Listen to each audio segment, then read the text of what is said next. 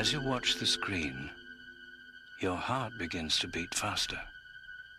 There's a fluttering in the pit of your stomach. Your throat is dry. Your palms damp. Suddenly a chill runs down your spine. You clutch the person next to you. You tell yourself, it's only a movie. It's only a movie. But sooner or later, it's time to go home.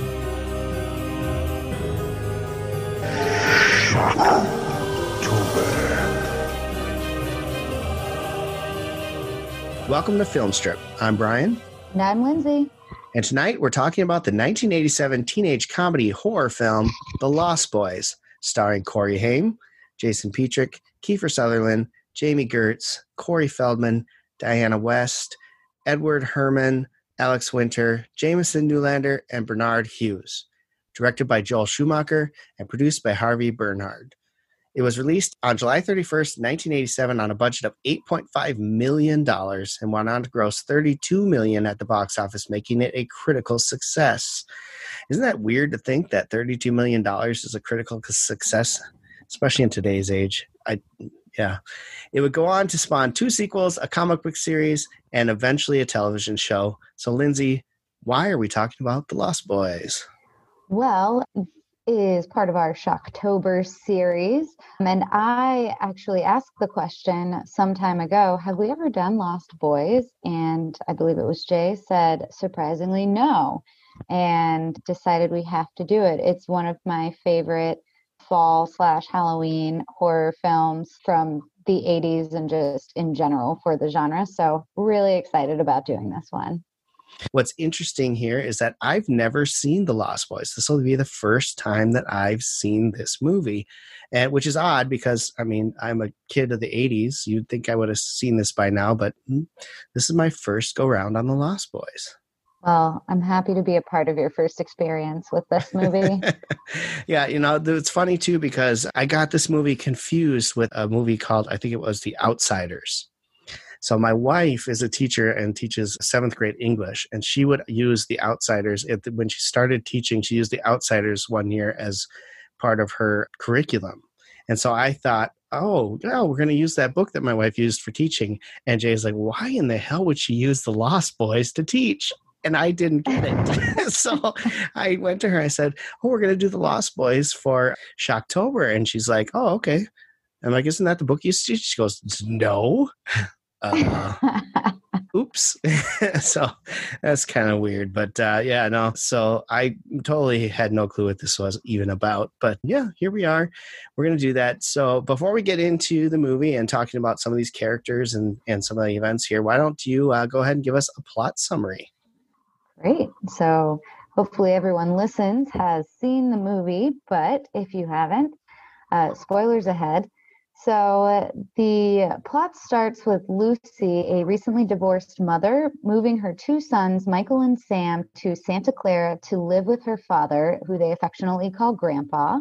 While exploring the boardwalk out on the town, older brother Michael becomes obsessed with this girl in the crowd, Star.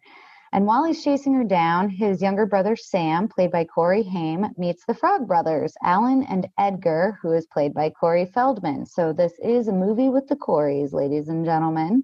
He meets them both at a comic book stand. The Frog Brothers give him a comic book about vampires to read, and Corey Feldman's character, Edgar, states, "You could save your life." Meanwhile, Michael finally catches up with Star and is quickly introduced to David, who is played by Kiefer Sutherland, and his gang of troublemakers. David convinces Michael to come with them to their hangout, and while there, convinces him to drink a bottle of wine, which is actually blood. Michael wakes up the next morning and finds that the sunlight is bothering him, and he has a sudden urge to attack Sam, and when he tries, he is thwarted by their dog. Sam notices Michael's reflection in the mirror after that and sees that it's fading and tells him that he is a vampire. When Michael goes back to the vampire hotel to get answers, he finds Star there and they get down and dirty. David and company return after they finish the deed and take Michael out with the hopes of getting him to feed, revealing their vampire looks to Michael and to the audience for the first time. However, Michael can't bring himself to actually feed on another human, and it's then revealed by Sam, probably thanks to the Frog Brother comics, that because Michael didn't feed and did not have his first kill, he is actually only half vampire. Sam then begins to plot with the Frog Brothers to figure out who the head vampire is so they can kill him, thereby rescuing his brother and any other half vampires that may exist. Initially, they believe that Max, their mom's love interest, is the head vampire because his dog attacked Lucy when she came to apologize to him for running out on their date. Everything they try, garlic, holy water, etc., doesn't seem to indicate that Max is the head vampire, though, and they apologize for ruining his mom's hot dinner date with him. Michael, wanting to save Star, leads Sam and the Frog Brothers to the secret lair so that they can kill the other vampires and vanquish the leader. But after killing one vampire, the rest wake up and chase them out of the hideout. So that evening, the Frog Brothers, Michael, Star, and tiny little vampire Laddie and Sam plan their attack when David and crew show up at their home. Michael and David face off, and Michael is able to impale David. Unfortunately, neither he nor Star nor baby vampire Laddie return to normal. Those three are also half vampires, they find out. So Max and Lucy return home amidst this chaos to find everything that has ensued, and Max reveals himself as the lead vampire. While Max threatens to kill Sam if Lucy doesn't join him, Grandpa suddenly crashes through the side of the house and impales Max with a large stake. Michael, Star, and Laddie return to their normal selves, and Grandpa declares, "One thing about living in Santa Clara I never could stomach, all the damn vampires." All right, so there you go. That was a mouthful, guys. That was a lot, but it sums it up, I think, fairly well on what we see here. It's an interesting movie, I think. I really thought parts of this movie were very cheesy, but I do have to give them credit. I thought that they did a very good job with the vampire look that they gave the guys. I was very impressed. Normally, the vampire looks are pretty bad, but this one I would give it a pretty good rating, up there almost with the Buffy the Vampire Slayer stuff. Yeah, it was a really creepy look. And up to that point, I remember watching it for the first time. I was thinking, are they even really vampires? Or are they just like jerks? Just like punk kids. And that big reveal was very almost shocking at that point. Because the movie's about vampires going into it. But it's one of those things where I think at the beginning it kind of makes you question whether or not they really are vampires, or if at the end of the movie it's going to be one of those like, oh, we're not actually really vampires, we're just jerks that pretend we are. So yeah. That moment was very cool and frightening as Michael, gets scared and rolls down the hill afterwards. Yeah. Let's talk a little bit about David and his crew. Obviously, they run the place, right? They can go wherever they want. They get in trouble everywhere they go. They're told not to be around. People seem to know who they are and what they are, which I think is rather interesting. And, I really like that one of the vampires is Bill from Bill and Ted. I like that. Yep. That was pretty funny. He doesn't look good as a vampire or with really long hair, I must say. No. It just not fit him very well. But it was fun to see him in the movie. And Kiefer Sutherland plays a great role as David. And really, you get the sense that he's a real ass in real life on this. So I think he did a great job with this character, playing the cocky, arrogant leader. And I think he did a great job. I do want to ask you, though, as we know in the plot summary, Max is the head vampire. When did you feel like that was the case? Like, did you get the vibe that he was going to be the vampire early, or was it kind of a surprise at the end? That is a great question. So I've seen this movie, because I've seen this movie before, I already knew. I kind of forgot, though, because it's been at least a year since I've seen it. And when they mentioned it right off the bat, I thought to myself, oh, that's right. Oh, he is the head vampire. When I first watched it, I don't think I ever believed that he was. Until it was exposed at the very end. So, and even, now I forgot watching it recently until they mention it again. But yeah, I think I was a non-believer that Max was the head vampire until the end of the movie and his big reveal when I first saw it. Cool. What about you?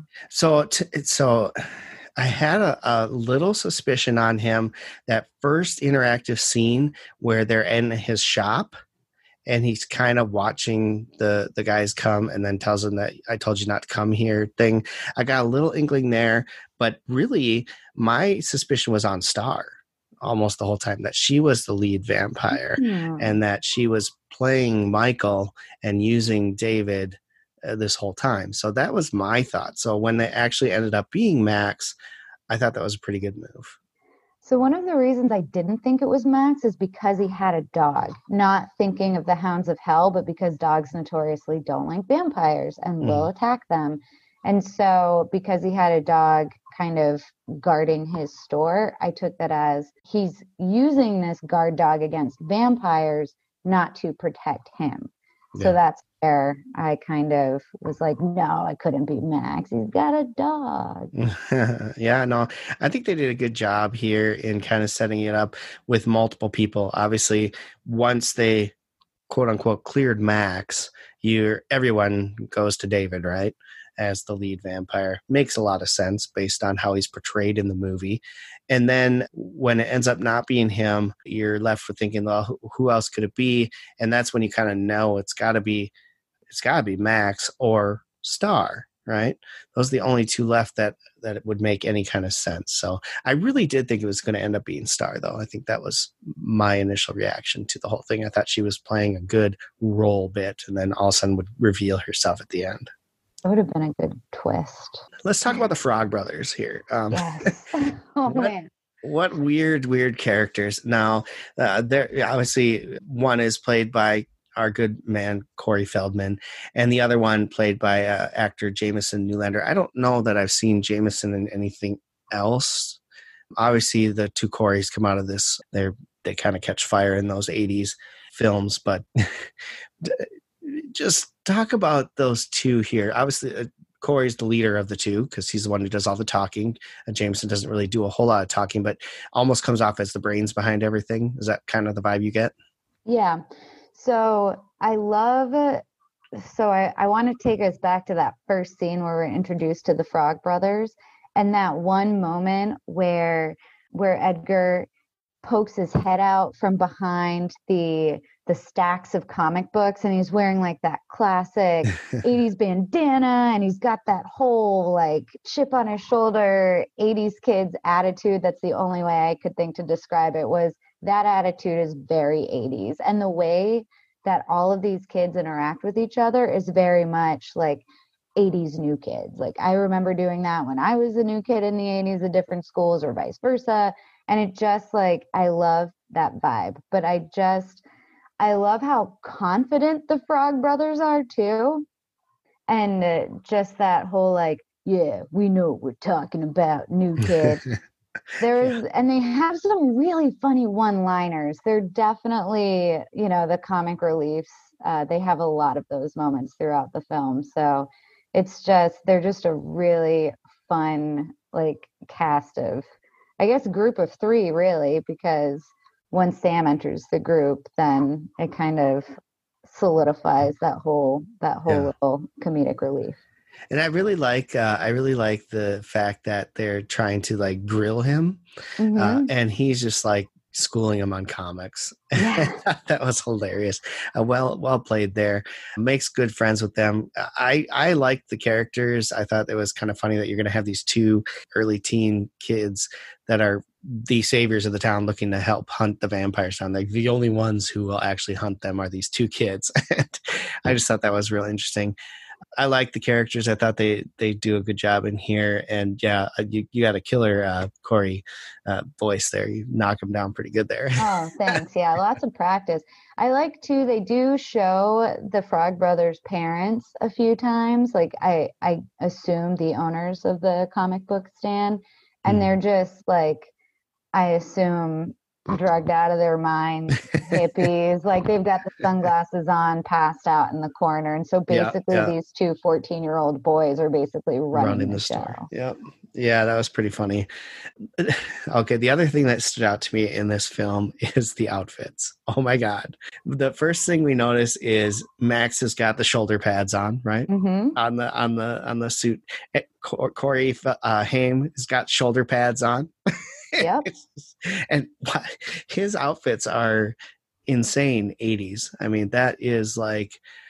Well, and it's very Southwestern 80s too, because they're from Arizona. So you see a lot of the Southwestern print in all of his clothes, and like the turquoise his mom is wearing when, she first shows up. They did a good job with the costuming. I think when he first shows up to the comic book store, Corey Feldman has this really funny comment that's like, if you're looking for the frozen yogurt stand, it closed. Yeah, right. Like, closed 2 years ago or something. It's true, because he does look totally out of place and very like preppy, nerdy for that area.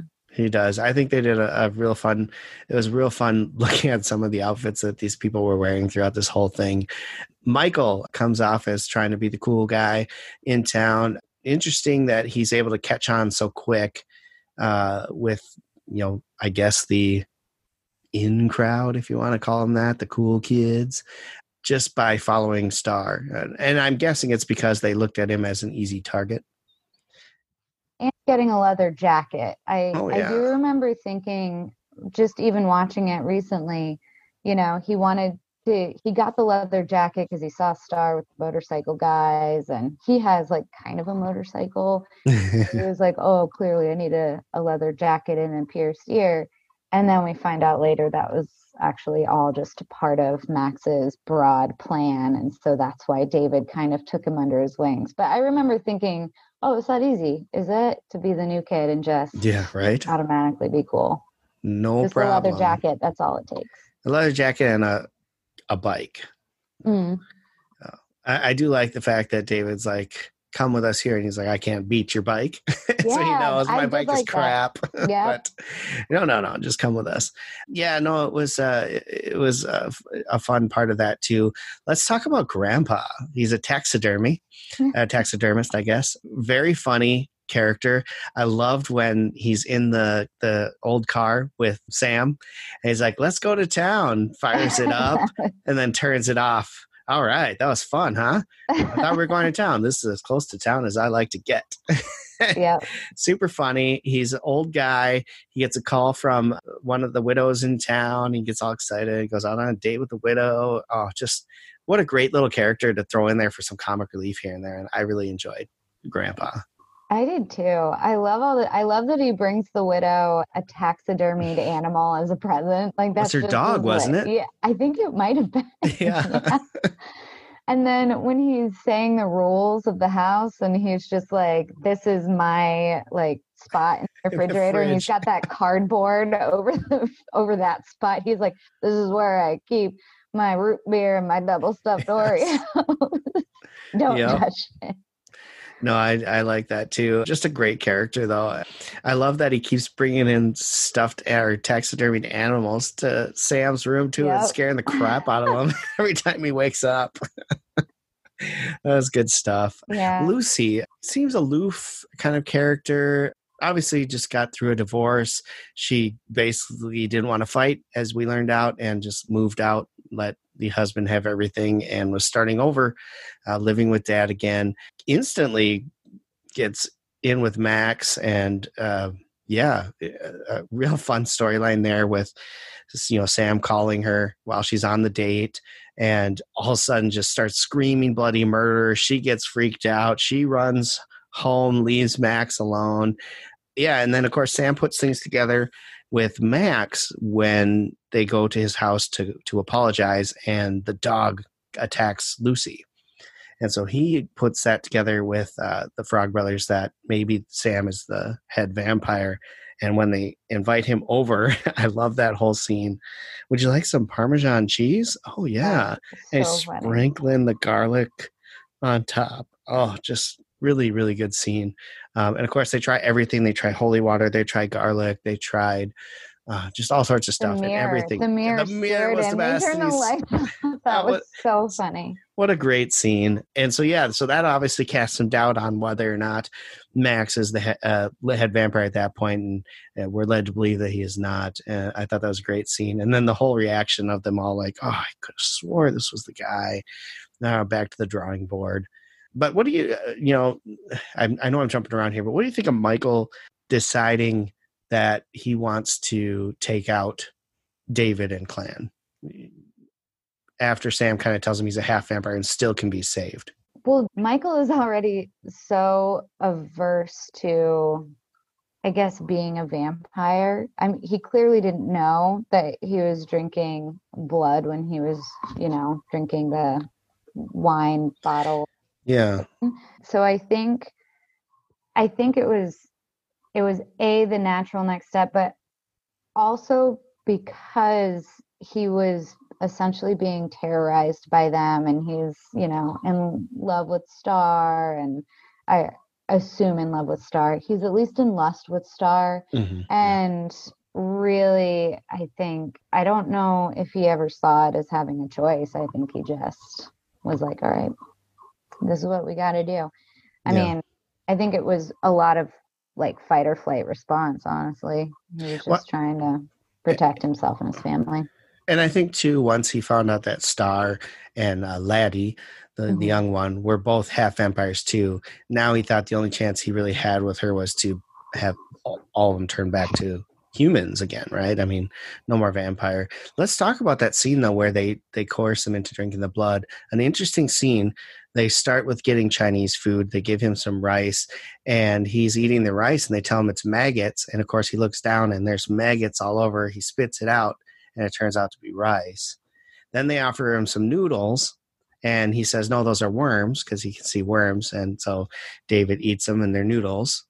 And then they offer him the wine. And of course, Star tries to warn him not to drink it, that it's blood. And of course, he's thinking they're playing tricks on him again. And so he's drinking this blood thinking it's wine the whole time. It's an interesting trope that they can, the vampires can kind of project onto people. I don't know that I've heard that trope per se before. Is that something, I don't know. Vampire lore, I've never really heard that they can project objects to look like something else. Yeah, I'm not super familiar with that either. My original thought when I saw the movie was they smoked beforehand as their appetizer. Oh, they had a joint. okay. And so I was like, maybe it was laced with some kind of like psychotropic, and they were playing off that, and that's how they got him to see these things that he thought he was seeing. I don't know how magic they were, but that was, when I first saw the movie, my original thought. I still think that might have something to do with it, but Sure. I'm familiar with vampire abilities. And, it's a vampire movie, so they could, I guess, give their vampires whatever abilities they want. The wine looked like wine.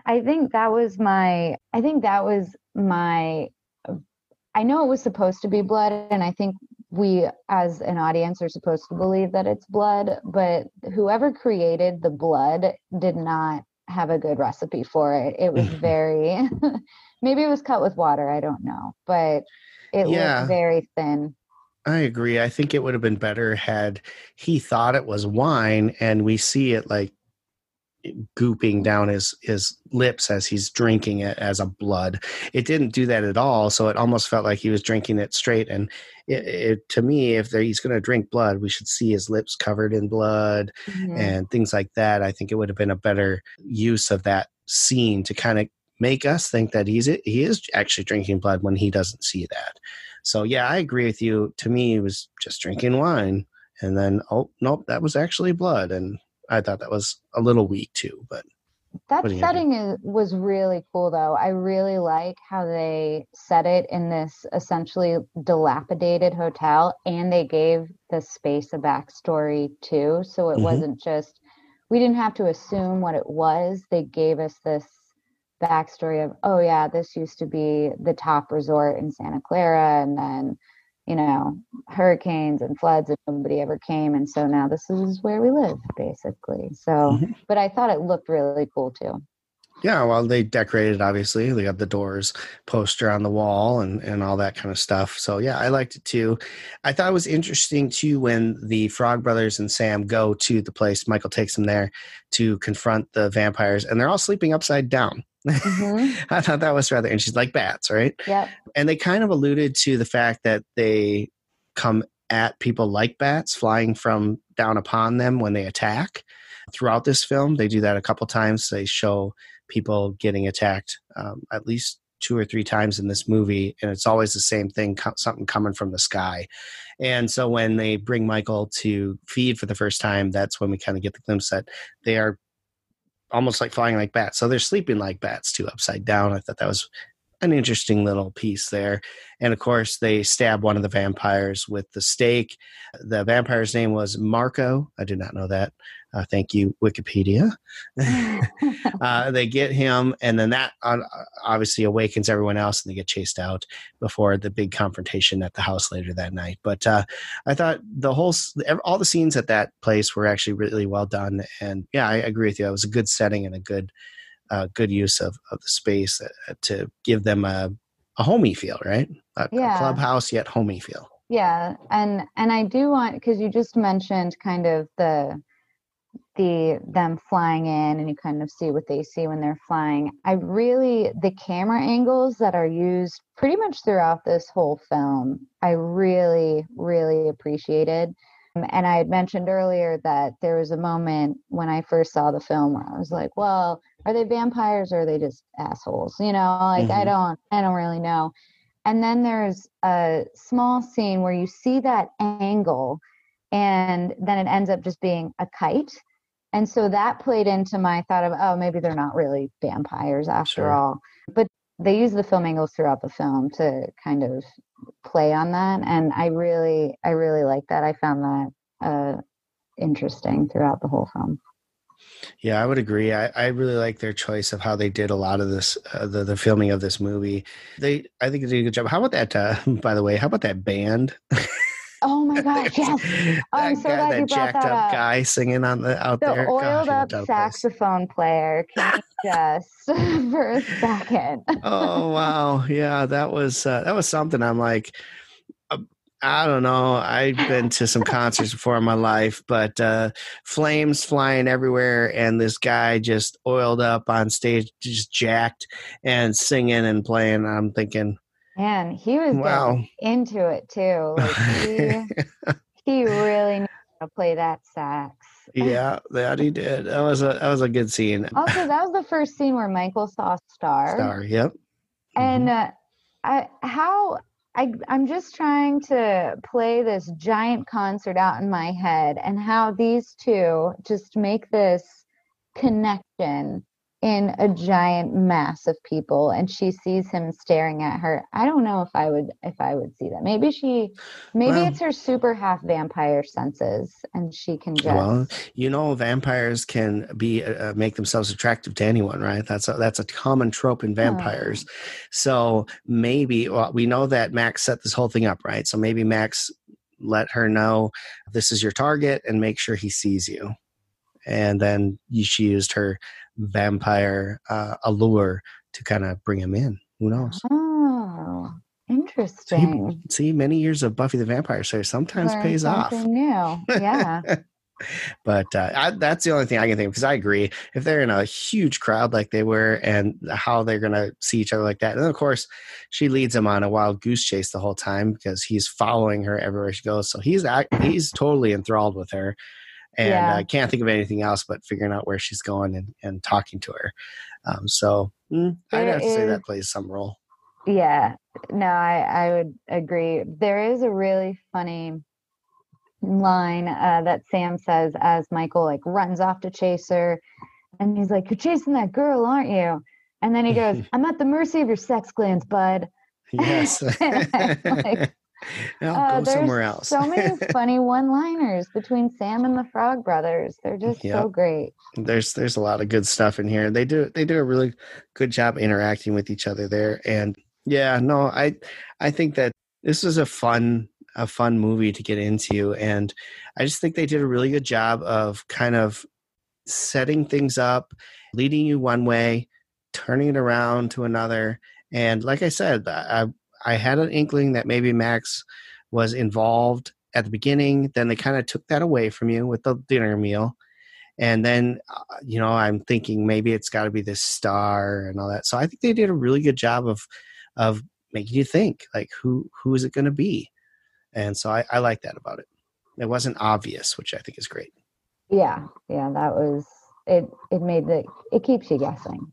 Yeah. I have a vampire question for you, since you seem to be a little more in the know than I am. So there's that scene where Michael gets out of bed and he goes to the refrigerator and grabs the quart of milk and starts taking a drink from it, and basically looks like he's having a heart attack. So can vampires not drink anything besides blood? Like, is milk causing an issue, or is he just assimilating into his new vampiric body? That's a great question, because in vampire lore that I've seen, they can eat and drink like normal people. It just doesn't really do anything for them. Like, they don't like get nourishment or anything like that as a normal person would. But in order to hide the fact that they're vampires, they're able to do that. So I'm not sure why the milk repulsed him so much. Maybe it was just rotten milk. Who knows? But that's a good point. Maybe it was. I don't know. But no, that's not something that I've heard before. That milk is not something that vampires are averse to. So, also, speaking of the milk, here's a little tidbit. I don't know if you noticed this. They do a good job putting little nuggets throughout the movie, but on the milk container, the missing kid on the milk container is Laddie, the vampire kid. Yep, I saw that too. I think they did a great job setting up the fact that all these missing people come from Santa Clara throughout the movie. That was pretty cool. A pretty cool nugget that they put in there. And I did notice that as well. And I'm like, oh, look at that. And so I was looking to see if there was anyone else that they could play off of there too, but nothing there. Yeah, no. In all, I think this was kind of well done. It was fun. It was interesting. I like the fact that, the Frog Brothers were there for comic relief, and really to help Sam become the hero, as you say, even though Michael ends up being, Grandpa ends up being the hero in the end. I mean, the whole family becomes the hero at some point, except for the mom, who's just kind of lackadaisical, like, what is going on here? type of thing. As you put it, I think that's a perfect description. Yeah. And what are your thoughts on her, like, basically giving herself up at the end there, ready to just, save my son, I'm just going to become a vampire? Yeah, I think from the very beginning of the movie, we see just how non-confrontational this woman is. Like, I think Grandpa even said at the beginning, "You're the only woman I know who didn't benefit or didn't come out better from having a divorce." Right. And she was just like, "Oh, it wasn't worth the fight." And, she's very, non-confrontational, wants to be, everyone's, I don't know if I'd say friend, but she's just non-confrontational. So also she loves her kids. And I feel like at that point, she just didn't feel like she had a choice. So she just did what she thought she had to do. Yep, I agree with that. And then, of course, Grandpa crashes through his own house and just magically knows exactly where Max is going to be and impales him perfectly without touching anyone else. I must say, impressive Grandpa. Great driving. You get the impression that maybe he's done this before. Yeah, right. It does seem that way. And he was out there, and I love that the fact sharpening that steak at one point. Oh, and he used when he put his fence in, he used stakes as the fence posts. So it's he was prepared, and so he knew what was going on, and we find that out at the end. So, all right. Anything else you want to hit on the movie? I do want to just tap on the prepping for, so this is after they go in and kill their first vampire in the vampire hotel cave when they're all sleeping upside down. They get chased out of the cave. Yes. And then they have 2 hours to make their plan before the vampires come. And we have a classic 80s montage, not only to set everything up, but as like the vampires start attacking, montage stops, but the music like kind of keeps going. And when it doesn't keep going, they start it up again by murdering a vampire. Death by stereo, I think is what they call it. Nice. And it's just, I mean, I could just eat up a good 80s montage, honestly, but it's just, it's so classic for this whole film. It's just very on brand, fits right in. Yeah, that was awesome. How do you feel about a montage, Brian? I like a good montage. I think it's cool. I think it's classic part of there was such a good thing of those films. I mean, right? Look at films like The Karate Kid and you get the montages in there. And I mean, it was just one of those things in the 80s that they did so well.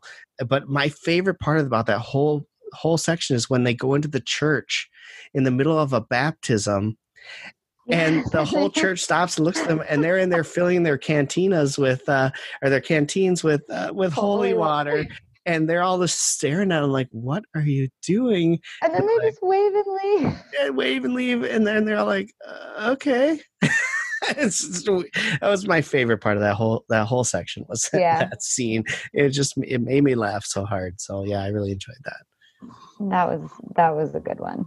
Yeah. And they did a good job with the music too. They did have that really creepy song that played kind of throughout the film of the children's choir singing that I think added a little bit of texture. But they did a decent job with the music throughout the film too.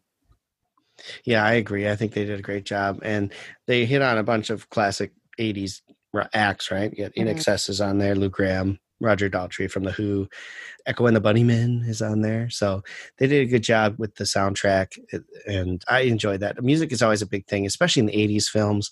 That just brings me back to childhood, listening to some of the songs that are in these movies. So that was fun too. All right. Well, I think we're at the point of the podcast where we give our popcorn ratings for the movie. So Lindsay, what is your popcorn rating for The Lost Boys? I am not even going to hesitate giving this an extra large popcorn. Maybe it's nostalgia, but I love this movie so much. It's the best movie the Coreys were ever in together. It's so 80s. It's so perfect for this time of year. So it gets an extra large from me. Awesome. Well, this was my first time seeing this film, and I really, really enjoyed it. And I'm glad that I bought it on Blu-ray just for this review. Now, we were looking all over to find this, so I didn't have to buy it on Blu-ray. And Jay even offered to buy it for me, a rental of it for me. And I just so happened to be at Barnes & Noble and saw that they actually had it in stock. And the guy brings me to a $9.99 DVD. And I'm looking on their site. I'm like, well, I'm pretty sure you have it on Blu-ray too. So I go and look. $4.99 for the Blu-ray. Best $4.99 I've spent. So I think that's I'm cheaper happy. than renting. There you go. So I'm giving it a large popcorn. I'm not going to go extra large yet because I've only seen it once. But I'm giving it a large. It's definitely worth your time. I really enjoyed it, and I will definitely be watching it again. All right. Thank you so much for listening to this episode of Film Strip Podcast. You can find more episodes on our website, filmstrippodcast.com, as well as feeds to everywhere you can subscribe and download the show. Google, Spotify, Apple, Stitcher, you name it.